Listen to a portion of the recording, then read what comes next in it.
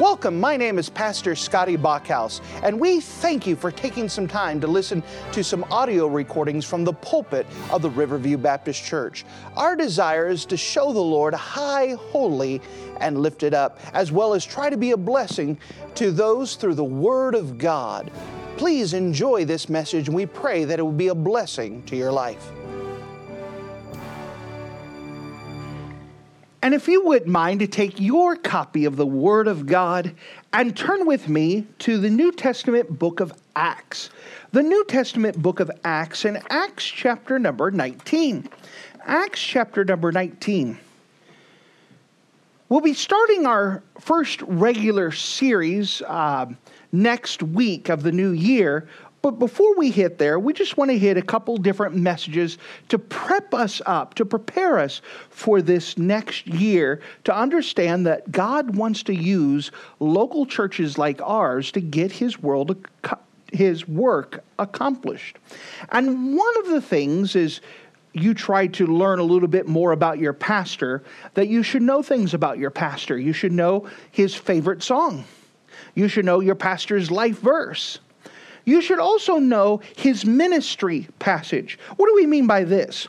Well, in the book of Acts, chapter number 19, we have the Apostle Paul, who's on one of his missionary journeys, and he comes into a place called Ephesus. And in this city, he begins to establish a local church and begins to work in a ministry and sees amazing things happen.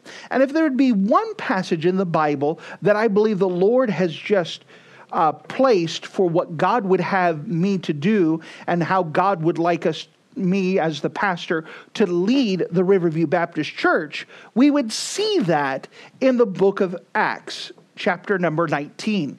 And so if you wouldn't mind, look with me in book of Acts, chapter 19. Let's begin together in verse number 1. The book of Acts, chapter 19, and verse number 1.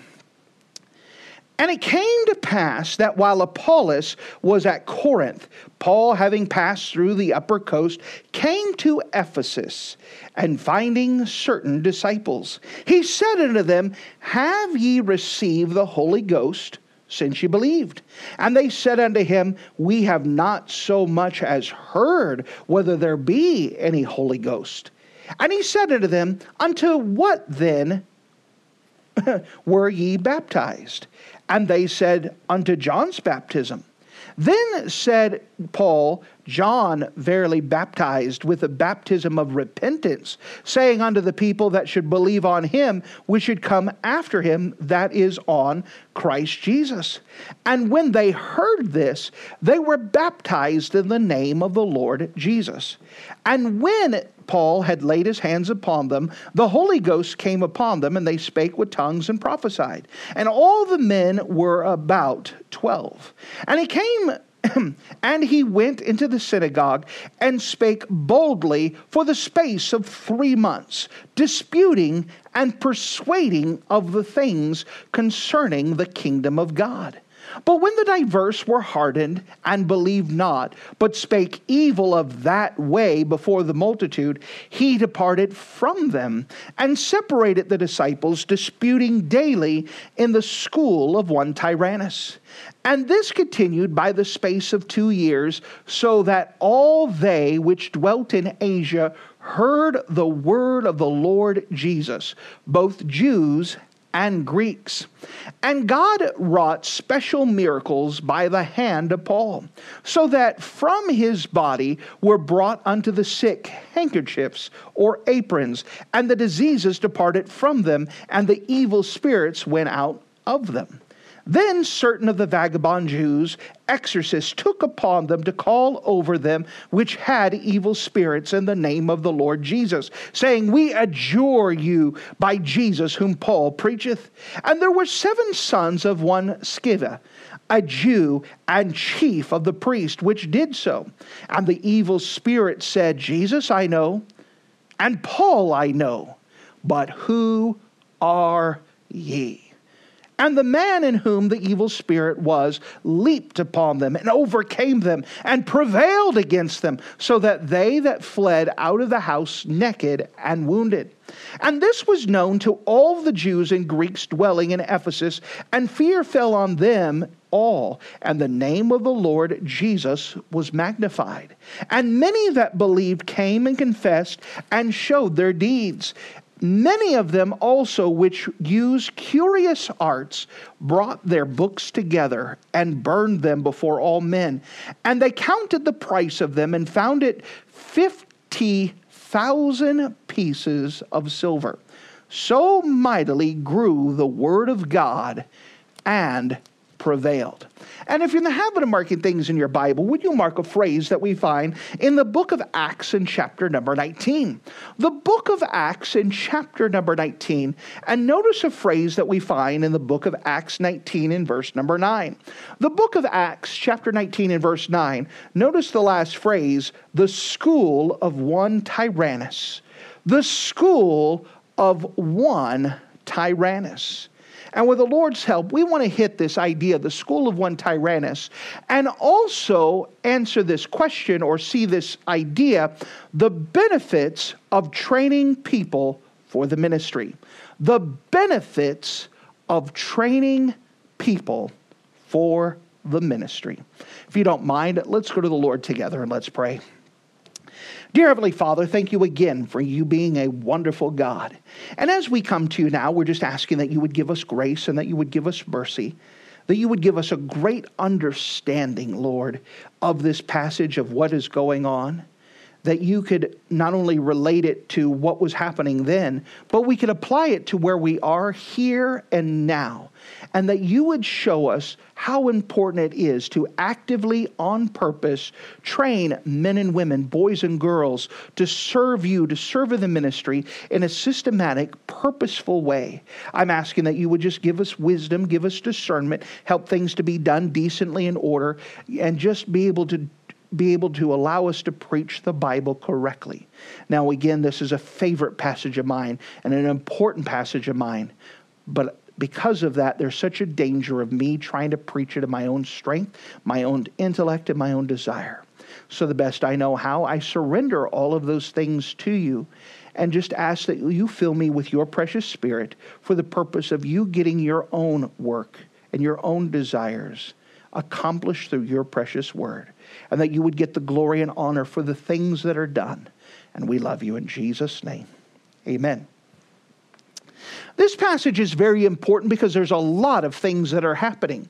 If we could just kind of summarize immediately what's going on, is that the Apostle Paul had stopped and went to the city of Ephesus. He just finished spending 1.5 years in the city of Corinth, and now has moved on to start another ministry, start another church, to go ahead and find people to go win to the Lord, to disciple them and to train them. And he finds his way into the city of Ephesus. There at the city of Ephesus, God blessed him. He had started at the synagogues, which was his custom to do. And as he began to dispute daily and began to talk with the people about Christ and to speak of that way, in fact, you'll notice that phrase all throughout the book of Acts. Whenever you see that, for example, notice with me, if you don't mind, in verse number 9. But when the diverse were hardened and believed not, but spake evil of that way. When you see that phrase, that way, or the way, inside of the book of Acts, that was the early way of describing Christianity.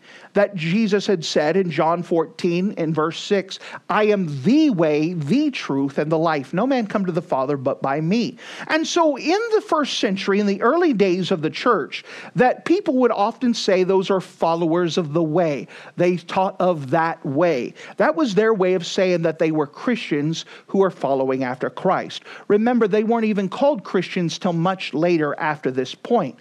That here they were just followers of that way. So the Apostle Paul went and started the synagogues to people that were familiar with the Old Testament scriptures that had the promises of the Messiah, and began to try to talk and dispute and speak with them to try to persuade them that Jesus was the Messiah that was promised in the Old Testament.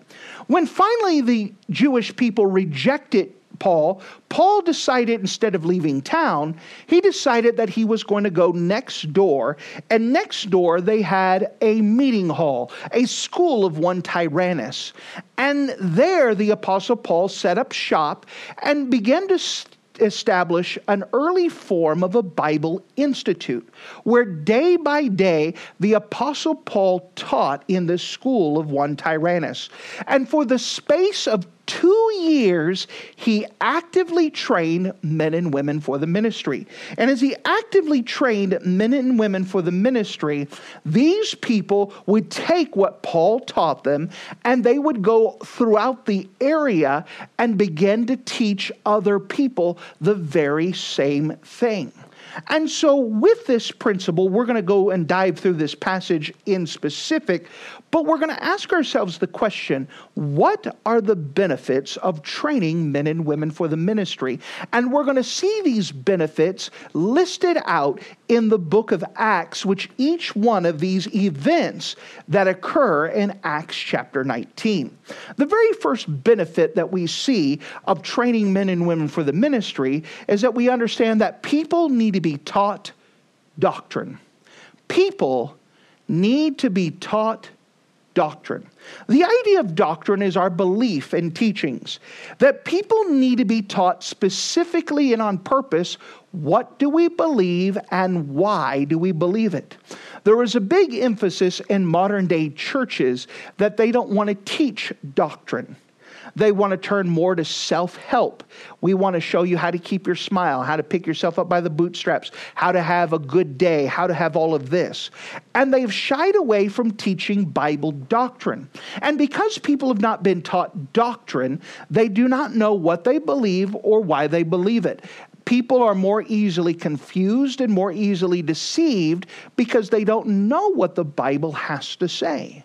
We're going to see this case in point here in the first part of Acts chapter 19, that we start off with that people need to be taught doctrine. So the Apostle Paul travels from Corinth and he goes through the upper coast to the city of Ephesus. Notice with me in Acts chapter 19 and verse 1. And it came to pass that while Apollos was at Corinth, Paul, having passed through the upper coast, came to Ephesus, and finding certain disciples. And he said unto them, Have ye received the Holy Ghost since ye believed? And they said unto him, We have not so much heard whether there be any Holy Ghost. So Paul comes up to these people that are clearly believers. What do we mean by this? That they came to the place where they had trusted God's promise of salvation through a Redeemer, through the Messiah. That they were clearly had a changed life by their manner, by their things. So Paul meets some saved people that are clearly saved. And because they're acting saved and because they're behaving saved, he asks them a doctrinal question. Hey, have you been filled with the Holy Spirit? And they kind of looked at him blankly. You notice that when Paul asked them this question, he was expecting a yes or no answer. Just like when we ask people, are you 100% sure if you die today you're going to heaven? We are expecting a yes or no answer. If someone says, well, I'm 50%, then the answer is no. That you can know without a doubt that you know Jesus Christ as your personal Savior. This passage teaches us the same thing about being filled with the Holy Spirit. That you can know for sure that you're filled with the Holy Spirit. And so the Apostle Paul asked these gentlemen, they're clearly believers, and says, do you know for sure? Have you been filled with the Holy Spirit? Have you heard? And they said, we haven't even heard about the Holy Spirit. What is this? And the Apostle Paul takes a step back. Whoa, well, wait a second. There's something wrong here. These people don't know about the Holy Spirit. Now, of course, we know that the Holy Spirit is a very important teaching. That the Holy Spirit is God. He's not a separate entity. The Holy Spirit is God. The Holy Spirit's not a power or a figment. He is God. We're in a world that wants to use personal pronouns. Well, the Holy Spirit has a personal pronoun. It is he, it, and not an it. It is a he. It is a him. It is a real life person because the Holy Spirit is God. We don't believe in what we would say a Trinity. We believe in a triune God. One God, three aspects of the same God. The Holy Spirit is a very important teaching. And being filled with the Holy Spirit carries the idea that we are dead to self, surrendered to God, and God has control of us, which is very important to the life of a believer. Every believer needs to know something about the Holy Spirit and know correct doctrine. Again, if I could make a modern day observation, most churches do not know anything about the Holy Spirit, and those that do claim to know about the Holy Spirit have wrong doctrine concerning the Holy Spirit. We need to know what the Bible has to say concerning the teaching, the doctrine of the Holy Spirit. So he comes up, asks them, have you received the Holy Spirit since you believed? And they go, we don't know what you're talking about. We haven't even heard that there's a Holy Spirit. So the Apostle Paul backs up and begins to follow through and ask them about their salvation and how they came to know the Lord. Verse number 3. And he said unto them, unto what then were ye baptized? And they said, unto John's baptism. So what we see is we're tracing this out. Now remember, this is early inside of the church. What's the difference between John's baptism and believers' baptism? That's a very important question. John's baptism was completely different in this. John taught correctly that we needed to repent. In fact, if you look at John's message and the message of Jesus, it was the same one. Repent, for the kingdom of God is at hand. They did not have different messages. Their message is that you are a sinner. Because of your sin, you've offended a holy, righteous God, and you deserve judgment. But God provided himself a lamb, and that this lamb was going to take away your sins. That's exactly what John taught. Now, when people got saved, during John's day, he would baptize them. Now, John's baptism was for this, that it would first of all have people understand that they need to repent, and they're showing a picture that they repented by going into the water that didn't save them, that didn't wash away their sins, and being willing to be dunked by obedience. But John was looking for the Messiah because he was told that when he baptizes the Messiah, that the Holy Spirit, who is God, was going to come down and was going to show a sign that this was God. So John's baptizing like this. Is this it? No, not it. Is this it? No, not it. His wasn't for the idea of joining a church or other thing. It was for the idea of obedience. So later on, as the church is established, we now have the idea of believers' baptism. The idea of believers' baptism has a different purpose. The believers' baptism is a purpose of two things. First of all, to show that I am identifying with the Lord Jesus Christ and his doctrine. For example, why did Jesus get baptized by John? Was it because he needed to get saved? Was it because he needed to wash away his sins? Or was it to confess that he was a sinner who needed to get right with God? Then why did Jesus get baptized? To identify with John's doctrine. So now when someone gets baptized, they're identified with Jesus' doctrine, with the doctrine of that local church, and also for the purpose of obedience. When Jesus went to get baptized, John said, no, not me. And Jesus answered him and said, this must be done to fulfill all righteousness, meaning I'm doing this out of obedience. So believers' baptism, someone gets baptized in order, not in order to get saved, but to show that they have accepted Christ as a public confession and identification and obedience to what God has given us to do. So there was a difference between John's baptism and the believer's baptism. So Paul goes up and says, what was you baptized from? He was sensing that they weren't taught Bible doctrine quite yet.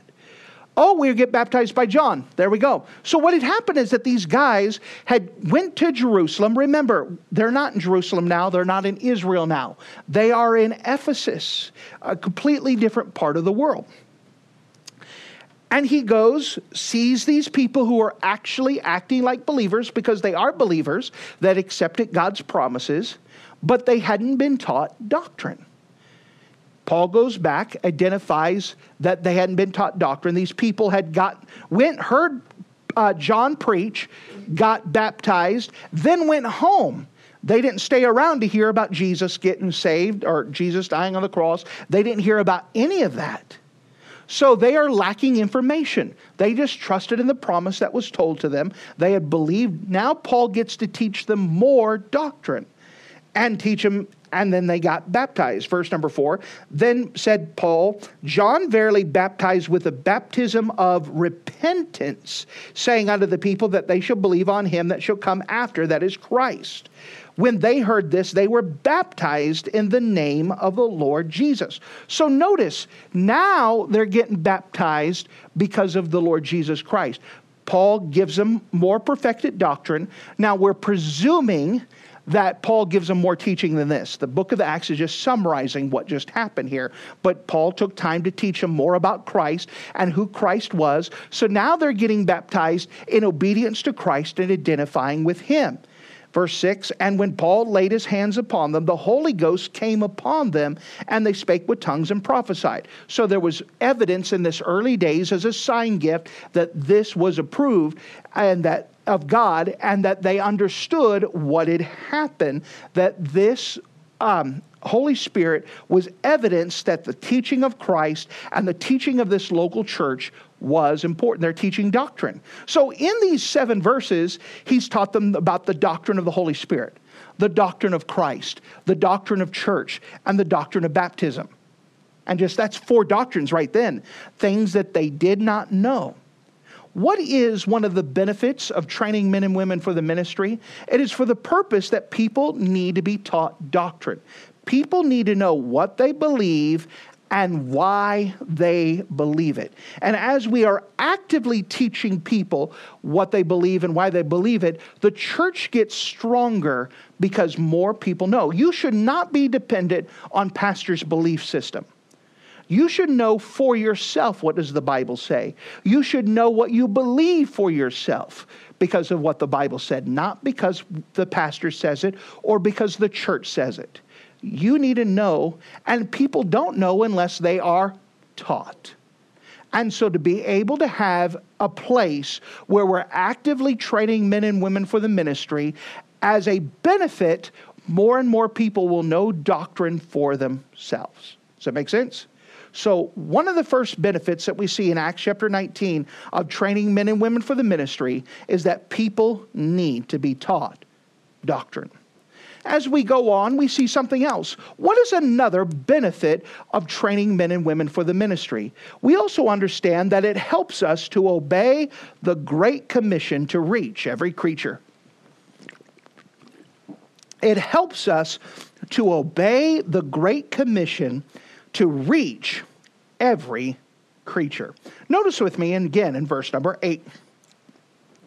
And he, that's Paul, went to the synagogue and spake boldly for the space of 3 months, disputing and persuading the things concerning the kingdom of God. So again, Paul is trying to preach to them the gospel. He is disputing. He's answering questions. He's persuading. He's trying to encourage them to make a decision. Verse number 9. By the way, in verse 8, what is he just persuading and disputing? The things concerning the kingdom of God, of what God is doing here on this earth. Verse number 9. But when they diverse, meaning the Hebrew people, the Jewish people, were hardened and believed not, but spake evil of that way of Christianity, of the kingdom of God, of the way that that Paul is teaching Jesus. When they spake evil of that way before the multitude, it wasn't just private, but publicly, he departed from them and separated the disciples. So during the space of 3 years, there were several people who came to know Christ as their Savior. He separated those people from the Hebrews and said, we're going to go start a local church. We're going to train you guys up, and I'm going to teach you. So he took these disciples, separated them out, disputing daily in the School of One Tyrannus. Who is he disputing daily? Who is he teaching? This idea of disputing here carries the idea of lecturing, of teaching, of answering their questions. Who is he teaching? He's not teaching the Jewish people who rejected. He's teaching the disciples, those who came to know Christ as their Savior in Ephesus during those 3 years, separated them out and began to actively train them for the ministry daily, answering their questions. Now, notice it's not just Sunday morning. People are not learning good doctrine if all they do is come on Sunday morning. They are on purpose coming daily to learn more about the Word of God. There is so much more to learn, so much more to perfect, so much more to understand so we can be obedient. And as Paul is teaching them to obey, notice in verse 10, and this continued by the space of 2 years, so that they that dwelt in Asia heard the word of the Lord Jesus, both Jews and Greeks. So notice this. So Paul is in one location. He's in Ephesus. And in 2 years' time, he is teaching people daily inside of the School of One Tyrannus about following after Christ. These people would take what Paul taught and they went and spread out. The Bible here says Asia. Asia here, what it's referring to is Asia Minor, or as we know it in modern times, Turkey. The country of Turkey is approximately the size of Wisconsin. So think about this. There were some people that got saved. Paul began to teach them, actively training them in the ministry, to teach them doctrine, to teach them what they believe, to teach them to follow the Lord. These people then went out and began to teach other people. They started churches, so that by the time of 2 years passed, an area the size of Wisconsin, every person inside of that region heard the gospel. Doesn't mean that everyone got saved, but everyone heard the gospel. Why? Because of the miracle of multiplication. One person can't do it by themselves. That's why we teach people the ministry. If you're just expecting your pastor to do all the work, then all we're having is addition. Because I see one person, we add, see one person, add. But God doesn't do addition. He does multiplication. That's how he's designed things to work. And as more and more people are taught the gospel, taught how to go witness, taught how to disciple, this began to spread out. During this time, not only did the place the size of Wisconsin, every person heard the gospel. Again, Paul's still in Ephesus. Other people are going out doing the work of the ministry. Other people are going out witnessing. Other people are going out spreading out tracts and witnessing to people. But in addition, you had other churches that were started. For example, the churches of Colossae, Laodicea, and Hierapolis were started. Paul didn't start those churches. Those churches were started by people who came to Paul, learned in that Bible Institute, and went and started churches in each of those towns. What happens when we start training men and women for the ministry? The Great Commission gets to be accomplished.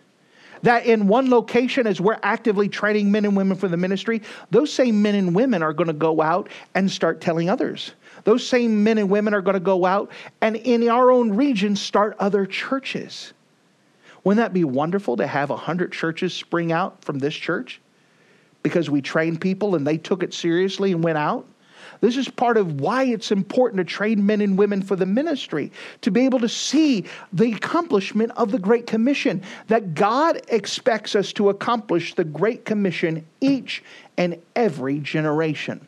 And it happened because Paul was specifically teaching people the Word of God, teaching them doctrine, teaching them how to obey the Great Commission, how to depend upon the Holy Spirit, and watching God use those people in that entire region.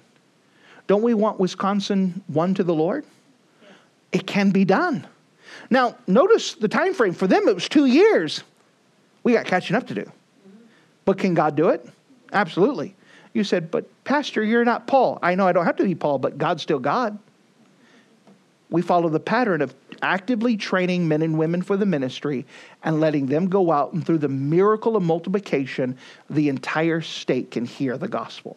Through the miracle of multiplication, multiple churches can be started from the influence that we have here. And that would be wonderful. This is on purpose, working and training men and women for the ministry. Notice this. What is other benefits of training people for the ministry? That we understand that people need to be taught doctrine. We understand that it helps us to accomplish the Great Commission. We also see that it helps people prepare for the ministry. It helps people prepare for the ministry. If you've never written down this statement, I don't think I've said it in quite a while, maybe you could write this out now. The call to preach is a call to prepare. The call to ministry is a call to prepare. So many people just get so excited that they try to charge hell with a squirt gun. And then they wonder why they're ineffective and things aren't being done. That if you want to be used of God, there is a preparation period. It is never wasted time to stop and sharpen your axe. This has to be a sharpening phase, a preparation phase. What we see here in the next illustration, the next narrative inside of Ephesus, is a group of people that did not take time to prepare, but thought they could do it themselves in their own strength and their own power. And we see how horribly bad they fail. Notice what happens, if you don't mind, in verse number 13. Then certain of the vagabond Jews, exorcists, took upon them, notice that phrase, they took upon them, meaning they took responsibility for themselves without having clearance, without having training. They thought they were good enough to do it. They took upon themselves, took upon them to call over them which had evil spirits in the name of the Lord Jesus, saying, we adjure you by Jesus, whom Paul preacheth. So what happens is that these 7 Jews go out and they find someone who's demon-possessed. There was a lot of demon possession at the world. That was very clear. Hey, man, we're going to show, we don't need to prepare. We've got this. We've heard that, as long as you call upon Jesus, that's all you need. So they get the guy, and you can imagine they get the biggest and baddest one. Maybe they get one that's medium-sized. And they all surround him. There's 7 of them, one demon-possessed guy, 7 of them. And they go, we adjure you, be healed by the name of Jesus. And whatever they're doing, they think they've got this. They've got the words right. They've got the posture right. We don't need to go to class. We don't need to go to doctrine. Well, all we need, we've got this. We've got our feelings. I feel like this is the right thing to do. And we can see feelings is not going to help them any. And so they go, we adjure you by the name of Jesus. And this demon-possessed guy kind of looks at them and says, listen, notice what he says. This is a scary verse, by the way. Verse 15, and the evil spirit said, Jesus, I know. And Paul, I know. But who are you? Think about this. I know everyone thinks that, Satan's fighting against me. Do you know, Satan doesn't even know you exist. And the demons don't even know you exist. Until you even learn how to die to self, you haven't made any waves spiritually. You're just doing it your own self, and you haven't even gotten the spiritual forces' attention. You're a nobody. You imagine how embarrassing that is when the demon goes, hey, listen, I know who Jesus is. And I know who Paul is, and I don't want to mess with Paul either. But you punks, I don't even know who in the world you are. But you want to meet me? Here we go. These people thought they had it. I don't need to prepare. I don't need to go to that school. Paul could have that school. We don't need to go through those classes. We got things ourselves. And they did not. So they surround the guy, 7 of them, one demon-possessed guy. They circle around him. They chant. They slap him in the forehead. They do whatever they did at the time. The guy looks at him and says, I know who Jesus is, know who Paul is. No clue who you are. You're not even on my radar, and I'm not even an upper-level demon. I'm a little pipsqueak demon, and I don't know who you are. You're not on my radar. You're not important enough to know. So, verse 16, and the man in whom the evil spirit was leaped on them and overcame them. In verse number 16, in Greek, that means that he laid the smack down on them. He whooped the tar out of them. He beat them up. This one guy beats up 7 guys all at once. And prevailed against them. That means he won the fight. so that they fled out of the house naked and wounded. Notice that, naked and wounded. They had their clothes, they got beat up so badly that this demon ripped their clothes off to embarrass them, to show that they were nothing. They were nothing.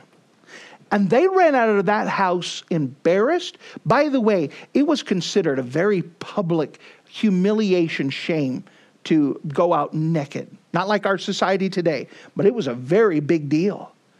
They were humiliated. They were beat up. Now, all stemming from the idea that I don't need to go get taught. I don't need to go to college. I don't need a Bible. I don't need someone to teach me. I've got this. I'm good enough by myself. I've got this handled. And they did not. And they got beat up. They got taken care of. We could see that actively training men and women for the ministry helps prepare people for the ministry.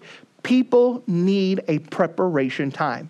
There's not a single person who gets saved and is automatically prepared for the ministry. Not a single person.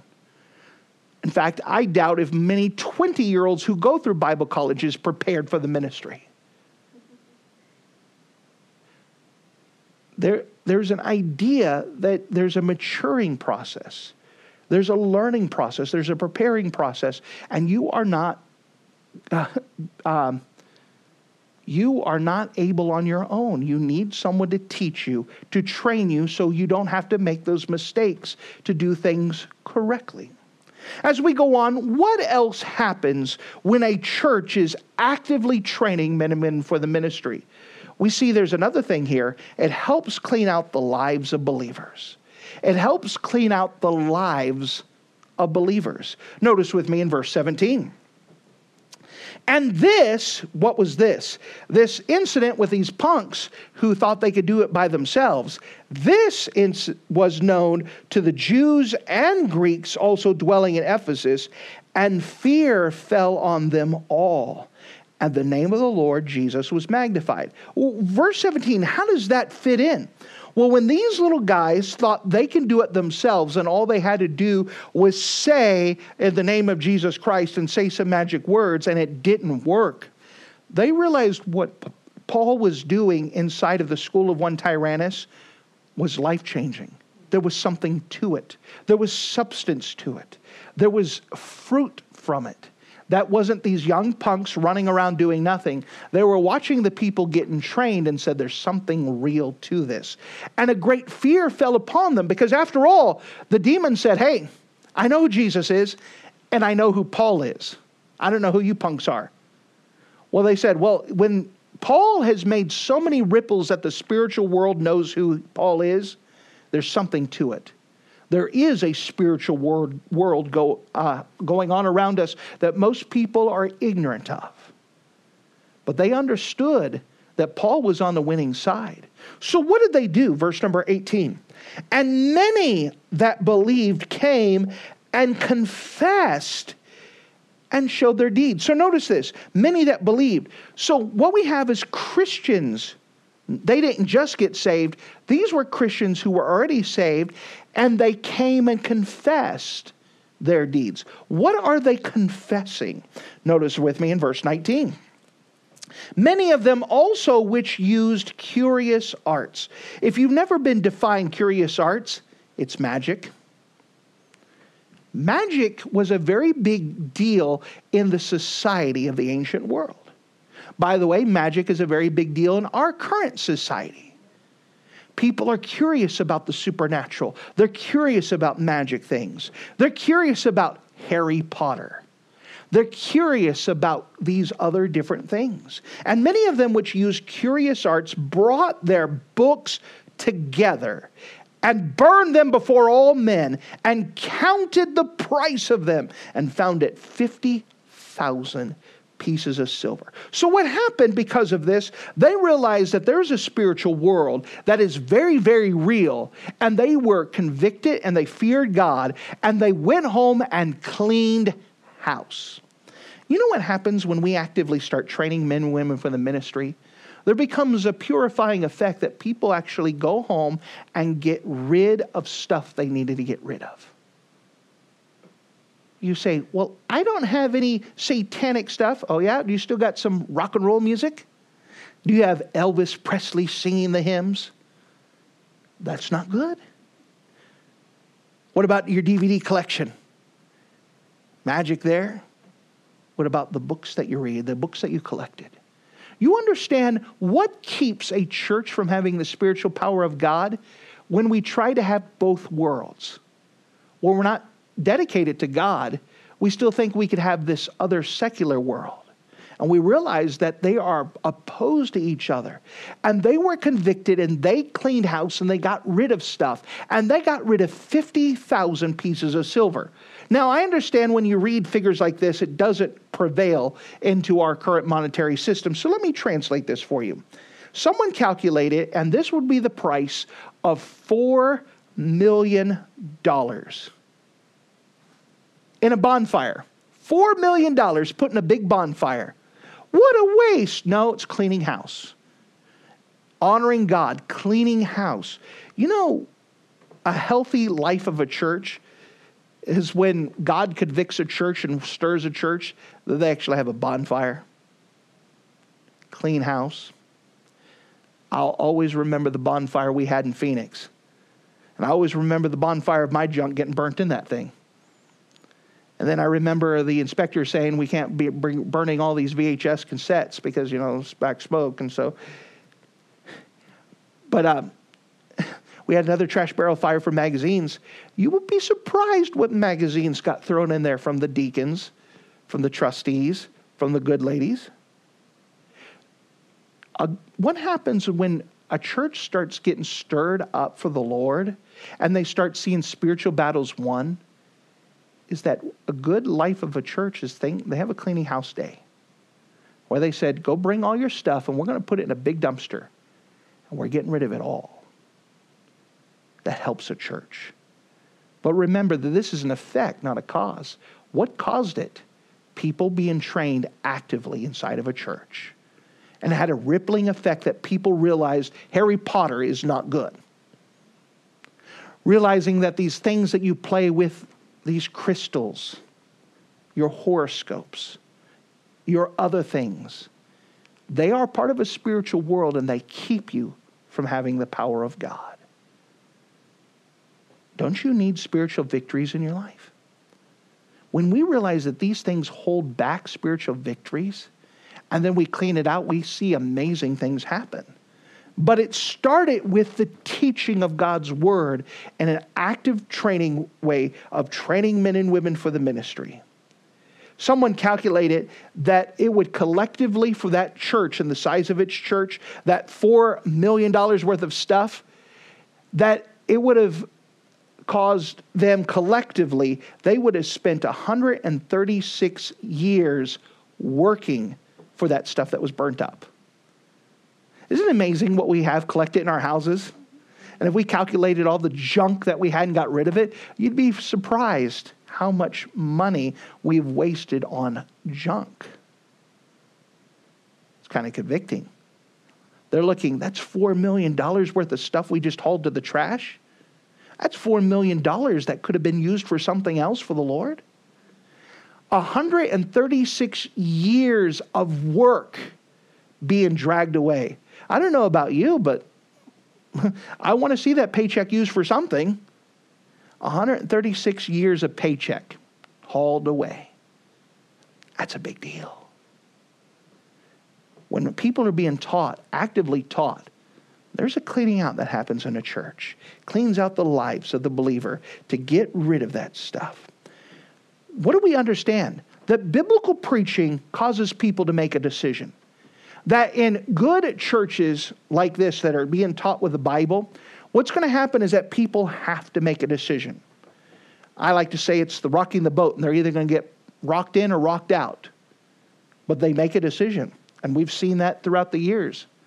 People make a decision. They fall in or fall out. You say, is falling out bad? Well, I'm sorry that they are, but that's a natural conclusion of Bible preaching, a Bible teaching. is that they have to come to the place where they decide, am I all in or am I not? When you're all in, there's a life cleansing.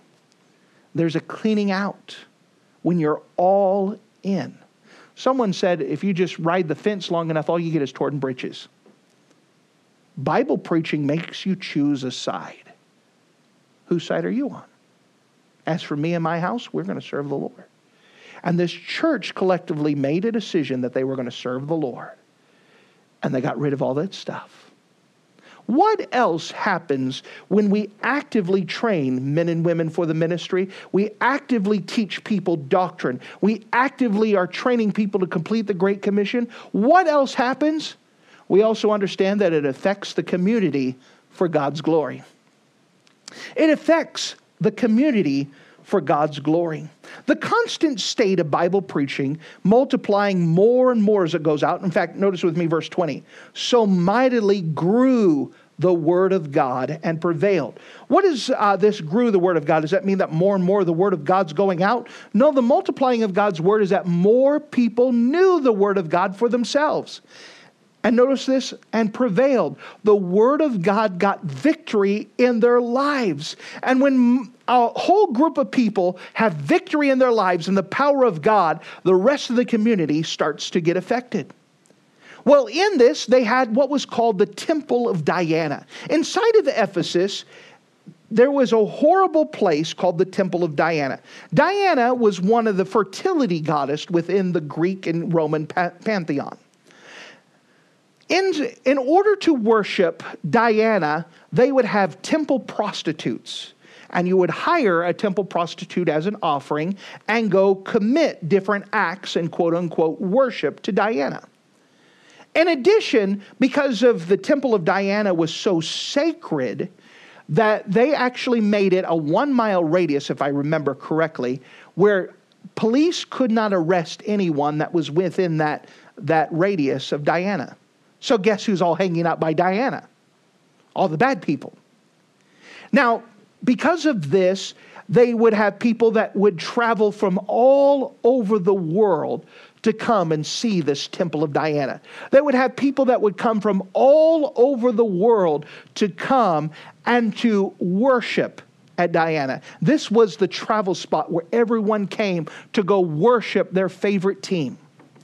Where they came to Lambeau Field, the Temple of Diana, and they would come, and there they would sell little trinkets. I was there at the Temple of Diana, my big G. And they could go ahead and show it off. Look, I was there. I got my merchandise. There was a big merchandising thing. And so people went, and they would worship, and they would get their trinkets and come home. But the Apostle Paul started teaching. And not just starting a church, but actively began to teach at a Bible institute. And remember that all of Asia heard the gospel. Can you imagine how many people in Ephesus heard the gospel? Notice with me in verse 26. We're going to get right in the middle of it, but notice this. So the silversmiths get together, and they're upset. Why are they upset? Because nobody's coming to the Temple of Diana anymore. All these people got saved and convicted. Now no one's showing up on Sunday to go up to their big stadium. Going up to the Temple of Diana.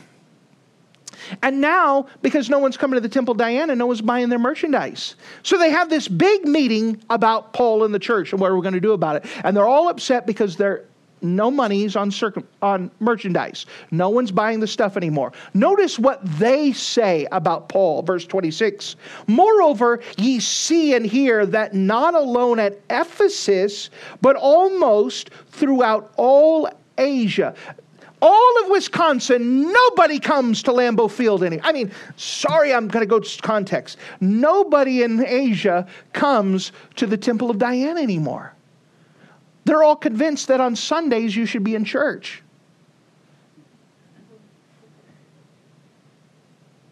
Moreover, ye see and hear that not alone in Ephesus, almost all throughout Asia, this Paul has persuaded and turned away much people, saying, they be no gods which are made with hands, so that not only this, our craft is in danger to be set at naught, but almost that all the temple of the great goddess Diana should be despised, and her magnificence should be destroyed, whom all Asia and the world worshipeth.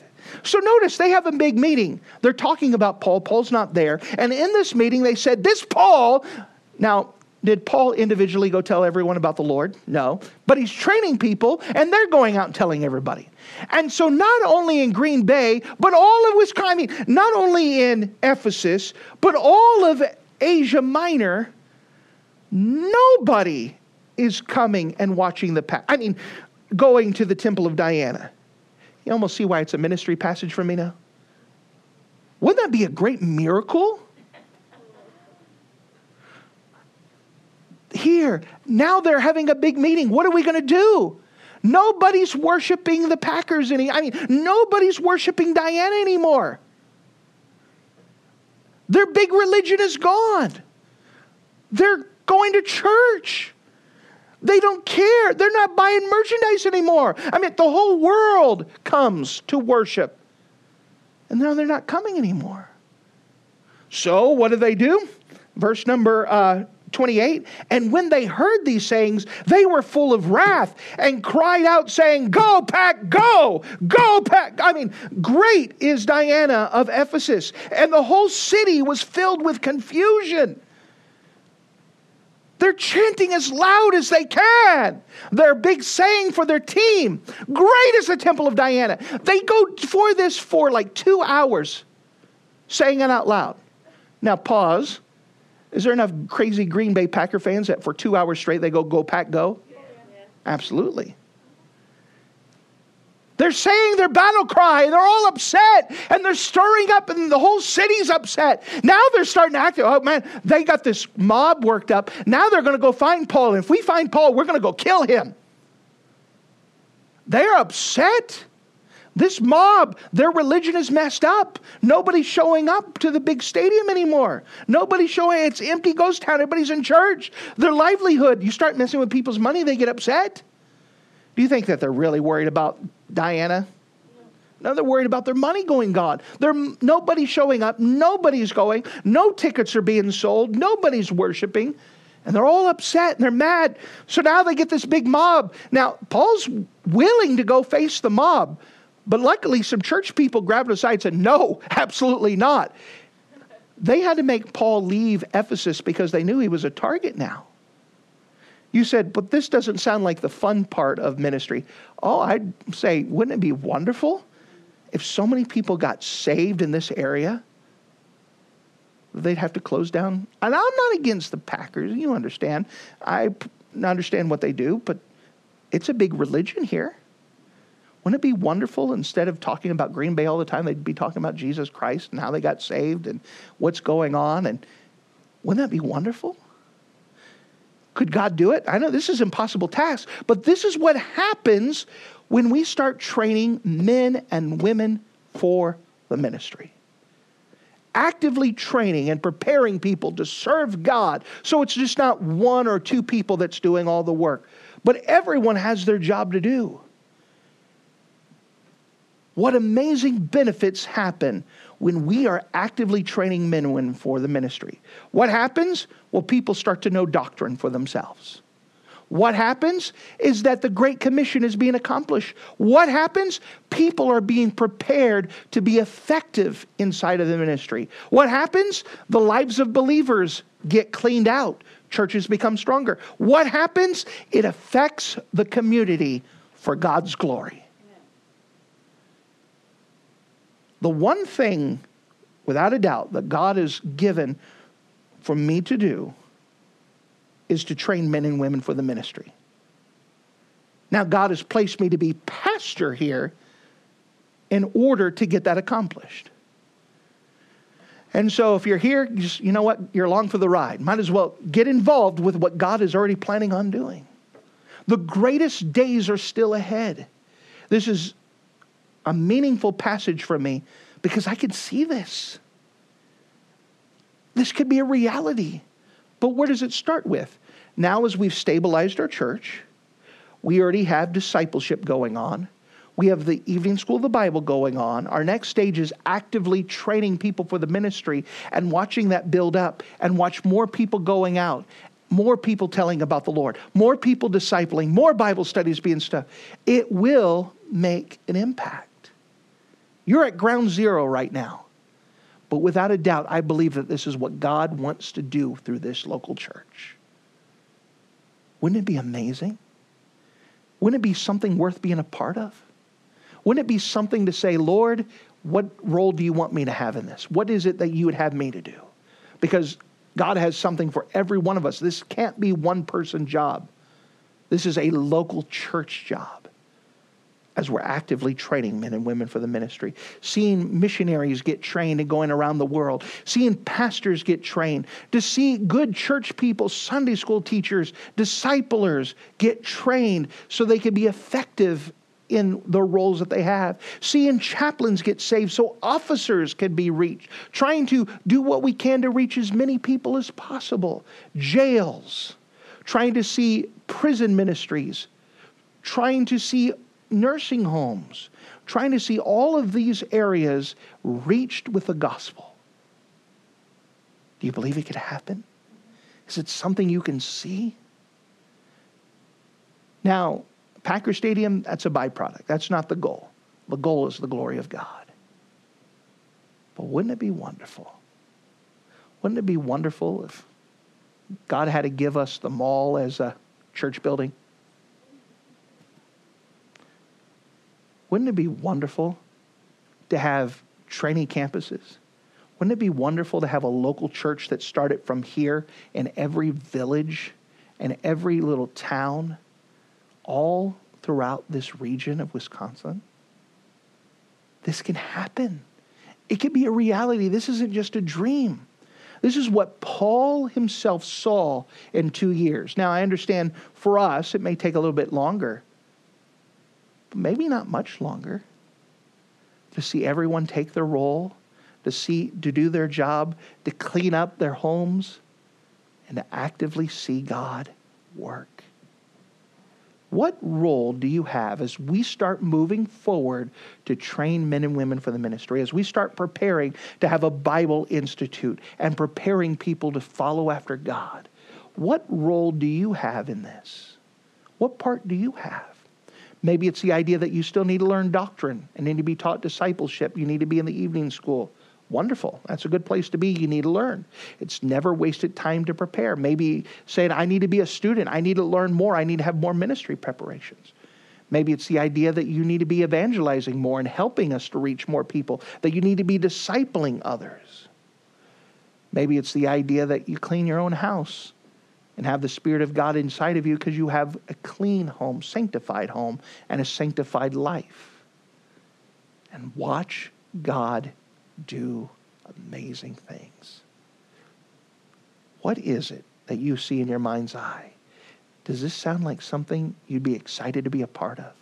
Does this sound like something that you would love to see God do? I've always had a desire not to be an ordinary preacher. What does that mean? Just someone who shows up on Sunday morning, say a little religious speech, and then send everyone home. I want to see God do amazing things. And I'm crazy enough to still believe that God can, and that God will, and that God wants to. Are you crazy enough to say, Lord, I want to do that too. I want to see God work. I want to see amazing things happen. Are you crazy enough to believe that God still can?